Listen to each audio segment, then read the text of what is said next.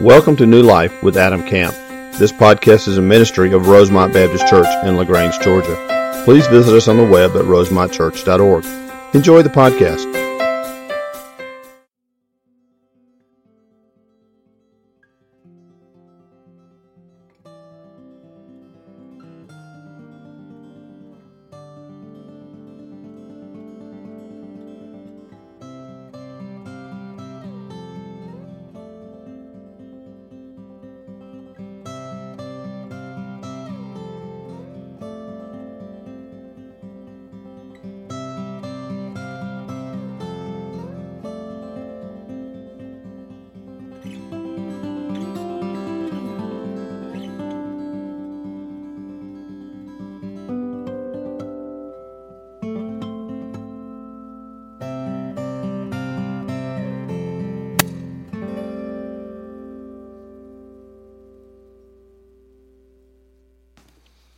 And we'll be going back to that same place, spring break this year. There's still some spots available. The team is growing, but there's still a few spots available. So if you're interested, you need to come see me or Joe quickly. We'd love for you to be there. There's pretty significant scholarships this year available. We've had some large donations, so we can really help you out. If finances are an issue for you, I'd love to talk to you about it, or I'd love Joe to talk to you about it as well, okay?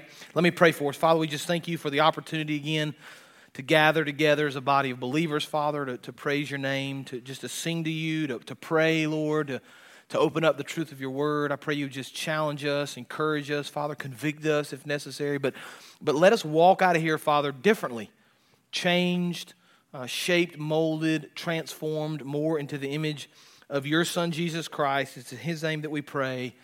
Amen. I wanted to start just for a minute before we jump into Mark. We're going to get to Mark in just a second, kind of in light of a situation that happened this week that many of you are probably aware of. I want to just make a couple of quick comments about the new abortion law in New York State. Many of you probably at this point have already heard about it. I'm sure you've seen clips. If you have not seen the signing ceremony, you ought to watch it. I don't even know how to describe it, but the people that have signed this bill into law now are celebrating. They're excited. They've basically now said that abortion can take place at any point during the pregnancy all the way up until birth. I'm not going to preach an abortion sermon or talk a lot about that. I did that, and if you're interested, September 9th, 2018, you can go look it up. I did a sermon on abortion during our Tension series. But I just wanted to kind of just encourage you and really challenge you with a couple of thoughts. The first is, when you tell people for years and years and years and years that they've evolved from nothing and that when they die, they're going to turn back into nothing, you devalue human life, and you should expect these sorts of decisions because life matters less and less. But the second thing I want to really challenge you with as believers, and I don't have an answer for this. I've struggled with this really all week, and I've thought about it, and I've wrestled with it, and I'm very frustrated and angry about the decision. I don't quite know what to do about it at this moment, although I'm thinking through and praying through. But I just want to challenge you with maybe a scary truth that if the Christian world doesn't stand up very shortly, I believe, and do something about this, 40 weeks is going to seem tame, because I'm telling you what's happening next. I'm just telling you. After-birth abortions are the next thing down the pipeline. Now, you think I'm making that up, you think I'm silly and I'm ridiculous and I'm overstating. 2012, you go Google this if you don't believe me.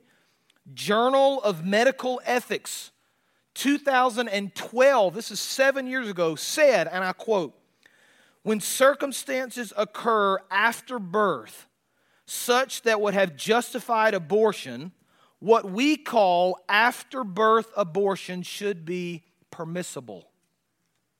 We claim that killing a newborn could be ethically permissible in all the circumstances where abortion would be. Such circumstances include cases where the newborn has the potential to have acceptable life, but the well-being of the family is at risk." Now, you think this is absurd? This could never happen? 10 years ago, abortions at 40 weeks was absurd. And here we are. I just think as believers, we better be willing to stand up and to fight for this. I had somebody come down after the last service, and I failed to say this in the first two services. I don't know why I didn't think about this. We take a mission trip to New York every year. We've been doing it for several years now. We go into the heart of the city and minister. There's a church plant there by North American Mission Board missionary. We go and work with that missionary, Nathan Tubbs and his wife Leslie. Prayer walk, go to the local communities and pass things out, witness for Christ. And I've seen lots of things online about I'm never going to go to New York again. I'm never going to give them a penny. I get it. But man, they need believers. They desperately need people that are willing to share the gospel of Jesus Christ. So New York is coming this summer. If you're interested, something to think about, something to pray about. Okay, let's take our Bibles. And by the way, I didn't say that about to go on the trip to New York. I want you to go. I said it because we need to understand this is an evil, this part of our society. And if believers need to stand up and do something about it, okay? All right, Mark chapter 2. Take your Bibles, open there. We're continuing our study this morning in the Gospel of Mark. The Gospel of Mark is a fast action. A lot of things are happening in this gospel. And the thing I love about this gospel is it kind of helps us begin to see a little more into the kind of the heart of Jesus, who he was, what he wanted to try to accomplish. On the first couple of chapters, what we've already seen, one of the main themes we've seen in Mark chapter 1 and 2 is that the fame and the excitement level surrounding Jesus is increasing. Right, more and more people are following him. He's healing people. He's doing miraculous work. The Bible says he's teaching with authority. People want to be around him. That number is going to swell up, and eventually thousands upon thousands of people are going to follow Jesus. So it's kind of in this moment of growth, excitement, more and more people are following him that we read Mark chapter 2, beginning in verse 13. Look with me, if you would. We have it on the screen as well. You can follow along with us. He went out, this is Jesus, again beside the sea. Remember, he's in Galilee. He's walking around the Sea of Galilee and all the towns and all the different communities, witnessing and ministering there. And here it is again, the crowd was coming to him, right? There's a large crowd gathering. He was teaching them, verse 14. And as he passed by, he saw Levi, the son of Alphaeus, sitting at the what? Tax booth. And he said to him, follow me. And he rose and followed him. Now stop for a second because I want you to understand what's going on here. Jesus is starting his ministry. He's walking the Sea of Galilee all around the communities, Capernaum and all these different places where he's going to do miracles. And in the process of his ministry, he's calling these people out to be part of his inner circle. Like there's going to be thousands of people that follow Jesus, but there are going to be 12 that he lives with, that he works with, that he teaches, that he trains, that he loves for about 3 years until his eventual death, burial, and resurrection. And here's the important part about the disciples. He calls them to follow him so that he can train them, teach them. They can then go into the world and share what they've learned in their time with Christ. So they've got a pretty big responsibility.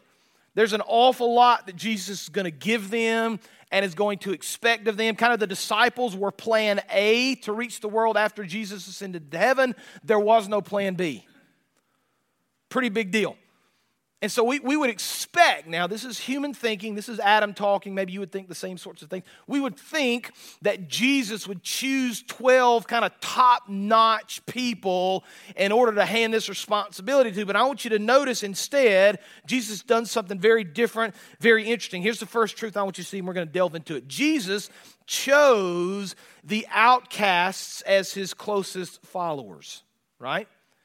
Jesus is going to pick the lowly, the outcast, as Mark 2 is going to say in just a minute, the sinners, the people that nobody else really wants to be around. Now let's kind of think through this just for a few minutes together.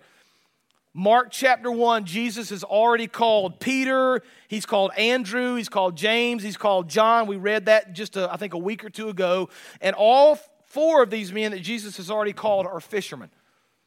Now when we think of fishermen in our society, we think of, I'm going to go to the lake, I'm going to stand on the bank, or maybe I'm going to get in a boat. I'm going to do this recreationally. It's fun. I get a day off. I'm going to go fish. It's something I enjoy. But for a commercial fisherman, as in the first century we read about these guys, it was a little bit different, right? These guys got up at sunrise, worked all day, sunset. They came in, crashed, did it all the next morning. They were hard workers. They were probably guys that were calloused hands, strong muscles. I mean, you think about putting this net in the lake and then pulling it back out with all these fish, a lot of hard work. They probably smelled bad. They were sweaty. They had fish smell all over them. And in the first century, by and large, fishermen were kind of looked down upon. They had harsh lives. They were uneducated, looked down upon in society. Fishermen weren't exactly the most refined people that Jesus could have chosen, right? I just envision Jesus walking along the Sea of Galilee. And, anywhere in the world now, it seems like, when there's a beautiful lake or a beautiful ocean or scenery, you kind of look up on the mountains and there are all these beautiful houses, right? Somebody's built a nice house to have this beautiful view, and you always wonder what it must be like to wake up every morning to that view. Jesus isn't walking around looking at the nice places and the respected places and the wealthy and the famous. Jesus is kind of down in the nitty-gritty of society, picking these guys that nobody else would have ever picked. Now, he's going to follow that up with something fascinating. I want you to look at verses 13 and 14 again. So he's already picked these fishermen, the lowest of low, looked down upon in society, uneducated. So he went out again by the sea. All the crowd was coming to him. He was teaching them, and he passed by. He saw Levi, the son of Alphaeus, sitting at the what? Tax booth. And he said to him, "Follow me." And he rose and he followed him. Now, this is the time of year when we are excited about taxes, isn't it? Woo! Here it comes. My daughter, who has a job now at TJ Maxx, and it's funny because she comes home every day. She's like, "I saw all these people from church. They're all in TJ Maxx. They come through all the time." She sees all y'all. So be careful what you buy because I'm hearing about it at home, okay? I just want you to be aware of that. So she gets her first check. She'd worked for a couple of weeks before Christmas, and of course she worked like a bunch of hours and got a good, nice little paycheck for her. She comes home excited about her check. She opens it up, and the first thing she said, "Why did they take out so many taxes?" I just hugged her. I was like, "Welcome to the world, honey. It's just going to get worse." We're not crazy about taxes. We're not crazy about people that take up taxes. But for us, we can laugh about it, and it's something we're not really crazy about. But in the first century, tax collectors were hated. They were hated because they took the tax that was owed to the Roman government or the local government oftentimes, and on top of that, they would take money in addition so they'd line their own pockets. So oftentimes the tax collectors were wealthy because they pretty much stole money from the people, right? Writing about tax collectors, this is early Jewish writings, they said these people were making daily rounds, exacting payment of men with or without their consent, right? Another writer goes on to say, early Jewish writings, they wrote scathing judgments of tax collectors, lumping them together with thieves and murderers. A Jew who collected taxes, well, listen to this, was disqualified as a judge or witness in court, expelled from the synagogue, and a cause of disgrace to his family. Listen, the touch of a tax collector rendered a house unclean. Jews were forbidden to receive money and even alms from tax collectors since revenue from taxes was deemed robbery, right? These are people that are hated in society. They're thieves. They've stolen. Nobody wants to see them. Nobody wants to talk to them. Nobody wants to be around them. So Jesus now, just check this out, has chosen as his closest associates fishermen and tax collectors. The lowest of the low. These are not people we would have chosen. You understand that? Like if Jesus had said to us, "Hey, Adam, I need you to get together a team of people and search out 12 apostles, 12 disciples, who, by the way, I'm going to live with for 3 years. I'm going to teach everything I know, and then I'm going to hand kind of the kingdom off to them. When I'm gone, it's their responsibility to share their faith, really to the world, and continue the ministry that I've started." I wouldn't pick these 12 guys. John MacArthur wrote a book called 12 Ordinary Men. It's very interesting. You should read it. It's about the 12 disciples. Here's what MacArthur says. He said they're typically elevated in a transcendent way somewhere just below God or just below Christ or in some very prominent place because the assumption is, he's talking about the disciples, that these are the highest and the best and the classiest and the most religiously ascended of all Christian masters. Nothing could be farther from the truth. They are not otherworldly. They are not nearly divine. They are not the cream of the crop among men. They're not the highest, the noblest, and the best. They're not the most educated, the most highly skilled, the most gifted, humanly speaking. They are a motley group. They're very, very strange. You couldn't pull them together any other way other than God doing it for his own purposes. Like we wouldn't have picked these guys. We wouldn't have gotten these guys together and asked them to follow Jesus. In fact, what we would have done is we would have probably picked the rich, the famous, the smart, the well-educated. I think, Jesus is kind of ascending in popularity. More and more people are following him. He could have leveraged that to probably have conversations with governors. Have you seen the people following me, governor? Or kings, rulers, maybe Caesar himself. But instead, Jesus picks kind of the lowest of the low, the outcasts, the fringes of society, the sinners. Now, there's two things I want you to see about this that are important. Two truths that ought to apply to our lives. The first one, as we look at what Christ did, we need to understand that God can use anybody. We miss that sometimes. Like I have conversations with people sometimes, and they don't quite say it like this, but it kind of comes out in the conversation that they don't really believe God can use them because of X, Y, and Z in the past, or because of something they've done, or something they think they're going to do, or where they've come from. That's not the case. Like all Jesus really requires for us to be used is to agree to follow him.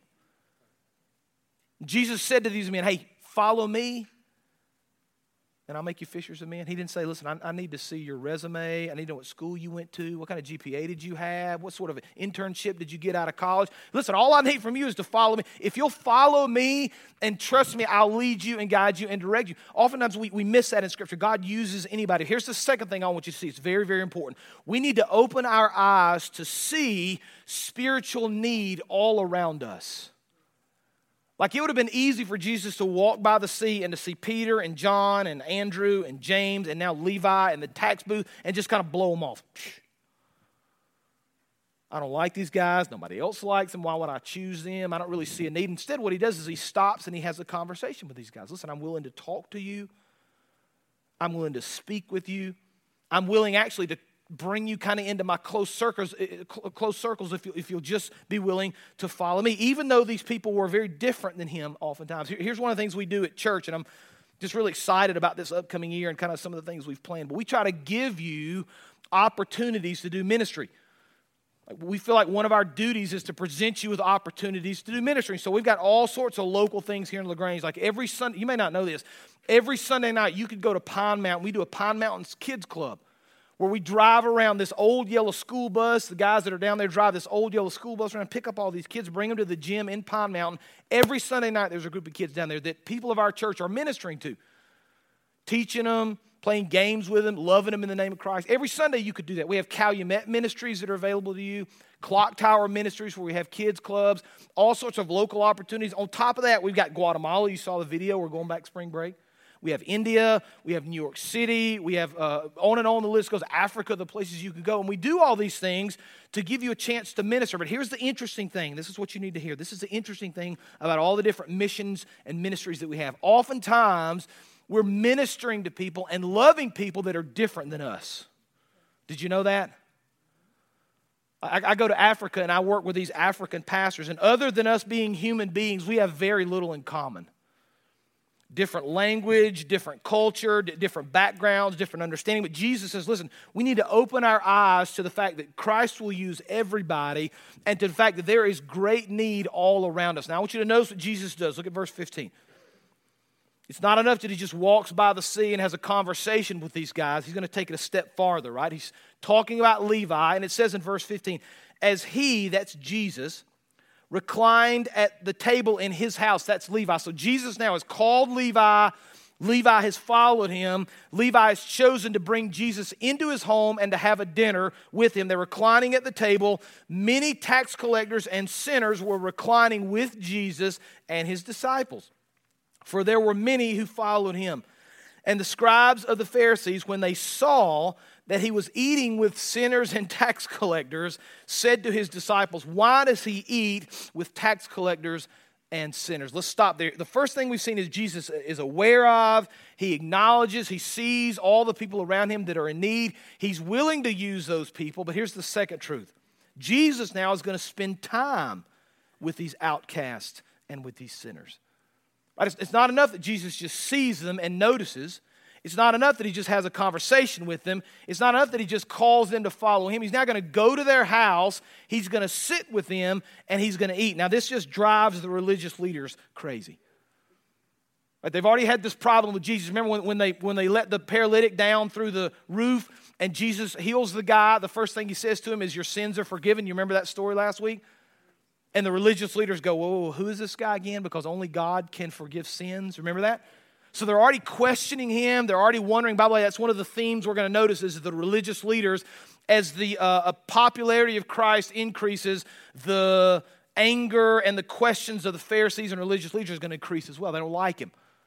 So now they see him laying in this room or sitting in this room at this table, reclining at this table with sinners and with outcasts. And they see him there and they ask his disciples, listen, why is he doing this? Like, why would he defile himself? Why would he sit with these people, these sinners? One writer said sinners means gamblers or money launderers or people who trade the Sabbath or thieves or violent or shepherds and, of course, tax collectors. All right, so Jesus kind of demonstrates to us that he's willing to not only kind of recognize these people, have conversations with these people, he's willing to go into their home to sit with them, eat a meal with them, even when the religious leaders don't like it, right? So he kind of proves to us that he's willing to go and do whatever it takes to reach these people. Now, this is important, right? This is where this applies to us. This is important. I want you to watch what I'm about to say here. The vast majority of us have structured our life in such a way that we're very often not around sinners and outcasts. You understand that? Like, we kind of have our Christian world. And again, there's nothing wrong with Christian fellowship. That's a big part of what we do. You should be around other believers. That's part of what we ought to be doing. But the old saying is kind of like the longer you're a believer, the fewer unbelieving friends you have. And so we kind of created a world oftentimes where we're kind of isolating ourselves from the world. We're willing to hang out with other Christians and other believers, but very rarely do we have people in our homes that are not believers for the express purpose of sharing Christ with them. So maybe like a real simple kind of litmus test you could run in your own life would be to ask yourself this question. When's the last time you had somebody in your home that you know is an unbeliever and you asked them there specifically because you wanted to talk about the things of Jesus with them? Like, we have people at our house all the time. We love having people over. Y'all are all welcome. You can come at any time. I'll invite you in to hang out with us. You can eat dinner with us. We love people in our homes. But if I were honest with you, I would say, listen, in the last couple of years, I could probably count on one or two hands the number of times I had unbelievers in my home specifically because I wanted to share Christ with them. Like, one of the coolest things we did a couple of years ago, we did a kind of a community Christmas party. And we invited all the people on our little street there and the street behind us. And we had lots of people come. And we just kind of talked and fellowship. And it was a neat opportunity. We need to do that more. Why? Because this is what Jesus does. Jesus is willing to go into these places we oftentimes are not. Like, imagine if I said to you, imagine if I was preaching next Sunday. I said something like this. Yeah, last Friday I was in the club. And y'all be like, what club is he talking about now? Right? Or if I said, hey, I was in the liquor store on Thursday, and I'm not going to tell anybody I saw you, but I was in the liquor store on Thursday. You'd be like, why is he in the liquor store? Or if I said, hey, Friday night I'm going down to Shorter, down to the dog track. You might want to get in the car with me and ride down to the dog track. Like, the conversations would be crazy. Like, why is he going to the dog track? Like, what was he doing in the liquor store? We kind of have set this thing up in our minds and in our lives where we kind of separate ourselves from that stuff. And again, I want to be careful. Don't go home, husbands, and tell your wives it's okay to go to the dog track Friday. I'm not saying that. Didn't say that, okay? There needs to be some accountability, and we talk through some of that, right? But we've kind of created a world where we're completely separated from those kinds of things, those kinds of people. We're never interacting. That's not who Christ was. That's just not what he did. Like, if he were standing before us right now, I think he would love us and share with us and hug our necks and tell us how much he loved us. And then he'd get out of this building because he wanted to go reach people for Christ. That's what he wanted to do. He didn't spend his time kind of in this little area. So many churches, you kind of look at the stats across America and the hundreds and the hundreds and the hundreds and into the thousands now of churches that die every year, that lock up their doors. And what you typically see, it's not always the case, but typically what's happened over the years is they become so inward focused, they've forgotten the calling of Christ. Like, we got to get out. I mean, this is a beautiful building. We're building a building. We're doing it so we can gather people to teach them and train them and equip them, but we're doing it so we can send them back out. That's the whole point. This is who Jesus is. Jesus says, listen, I'm willing to come and speak to you even though you're an outcast and nobody likes you. I love you. I'm willing to hear your story. I'm willing to invite you into my home. I'm willing to go into your home. And now the question is, what's going to happen when the scribes and the Pharisees kind of push him? So we got to finish up. Look at verse 16 again.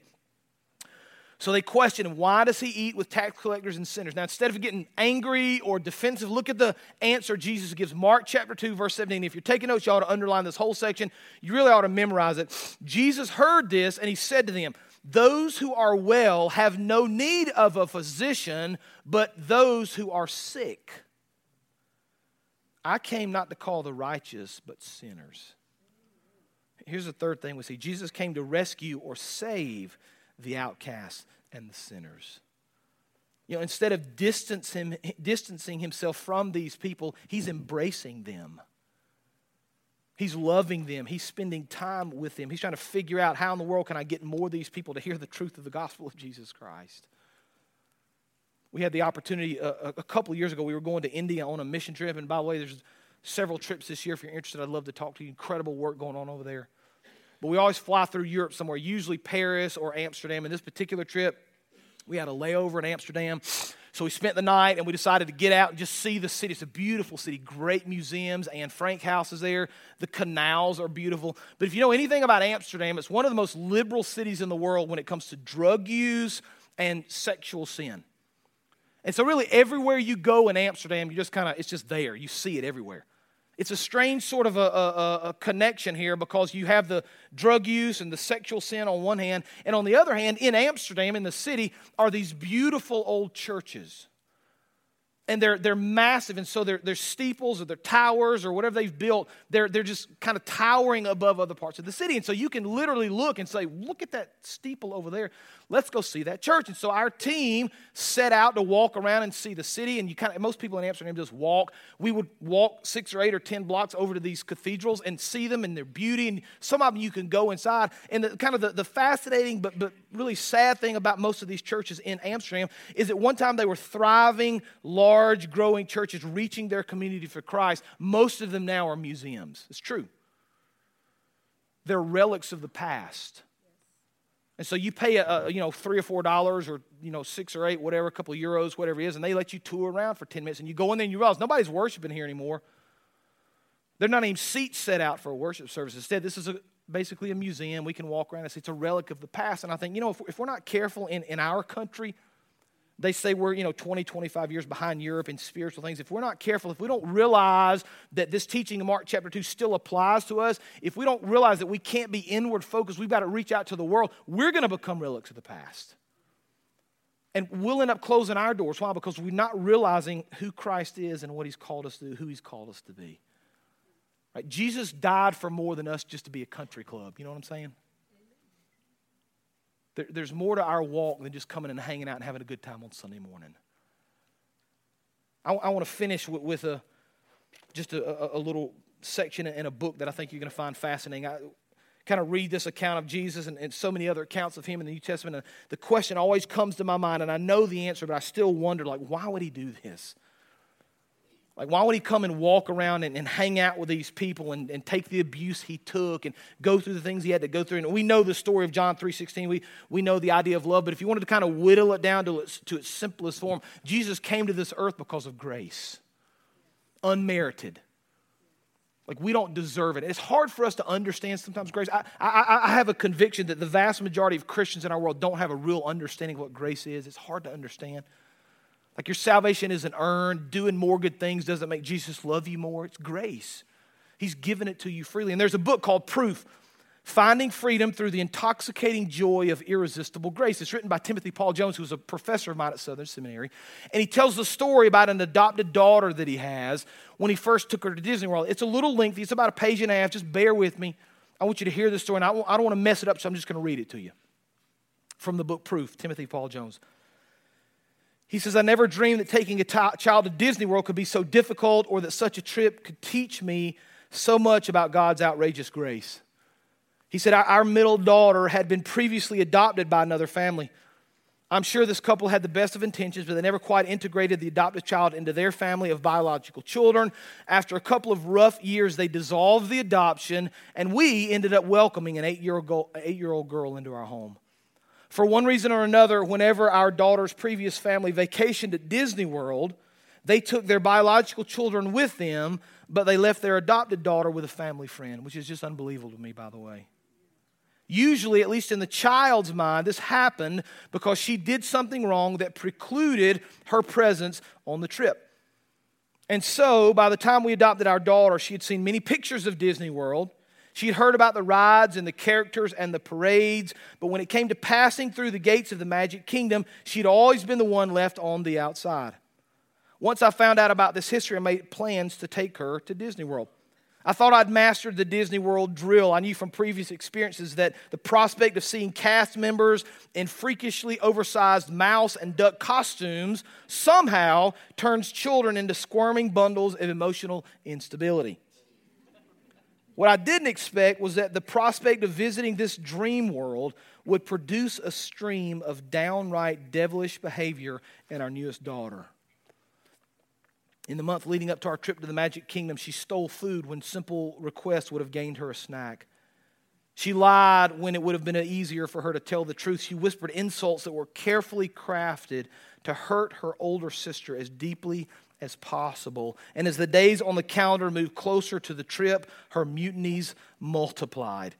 A couple of days before our family headed to Florida, I pulled our daughter into my lap to talk through her latest escapade. "I know what you're going to do," she said flatly. "You're not going to take me to Disney World, are you?" The thought hadn't actually crossed my mind, but her downward spiral suddenly started to make sense. She knew she couldn't earn her way into the Magic Kingdom. She had tried and failed that test several times before, so she was living in a way that placed her as far as possible from the most magical place on earth. In retrospect, I'm embarrassed to admit that in the moment, I was tempted to turn her fear into my own advantage. The easiest response would have been, "If you don't start behaving better, you're right, we won't take you." But by God's grace, I didn't. Instead, I asked her, "Is this trip something we're going to do as a family?" She nodded, brown eyes wide and filled with tears. "Are you part of this family?" She nodded again. "Then you're going with us. Sure, there may be some consequences to help you remember what's right and what's wrong, but you're part of our family. We're not leaving you behind." I'd like to say that her behavior grew better after that moment, but it didn't. Her choices pretty much spiraled out of control at every hotel and rest stop all the way to Lake Buena Vista. Still, we headed to Disney World on the day we had promised, and it was a typical Disney day. Overpriced tickets, overpriced meals, a lot of lines mingled with just enough manufactured magic to consider maybe going again someday. In our hotel room that evening, a very different child emerged. She was exhausted, pensive, a little weepy at times, but her month-long facade of rebellion had faded. When bedtime rolled around, I prayed with her, held her, and asked, "So how was your first day at Disney World?" She closed her eyes, snuggled down into her stuffed unicorn, and after a few moments, she opened her eyes ever so slightly. "Daddy," she said, "I finally got to go to Disney World, but it wasn't because I was good. It's because I'm yours." It's the message of outrageous grace. Like, we don't deserve anything that Christ has given us. We don't deserve anything He's ever done for us. We don't deserve His love and His affection and His mercy, but because of grace, we have it. There is a world dying to hear about it. It's our responsibility to do something. Let's pray. Father, we thank You for the clear teaching of Scripture again in Mark 2. Father, we thank You for the example of Christ going to the downtrodden, Lord, the downcast, the sinners, the drudge of society that nobody else wanted to be around. As He goes, Father, and ministers and loves and shares the truth with these men and with these women, Father, may that be an example to us. Or just create within our heart a desire to share, a bigger desire to love, a bigger desire to go, Father. We want to serve You in great ways in all things, Father. Give us the strength and the courage and the ability to do that. And we'll praise Your name for who You are. It's in Jesus' name we pray. Amen. You can stand. Altar is open. An opportunity for you to pray or respond as we sing together this morning. You come. The more I seek You,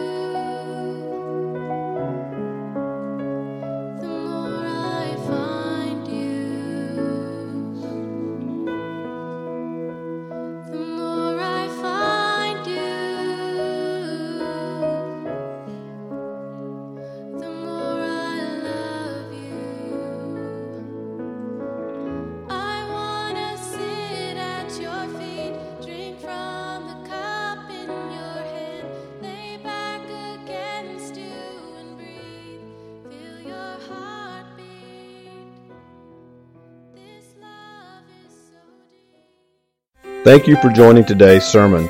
We would love to hear how today's message blessed you. Use the Contact Us link on our website at rosemontchurch.org. God bless.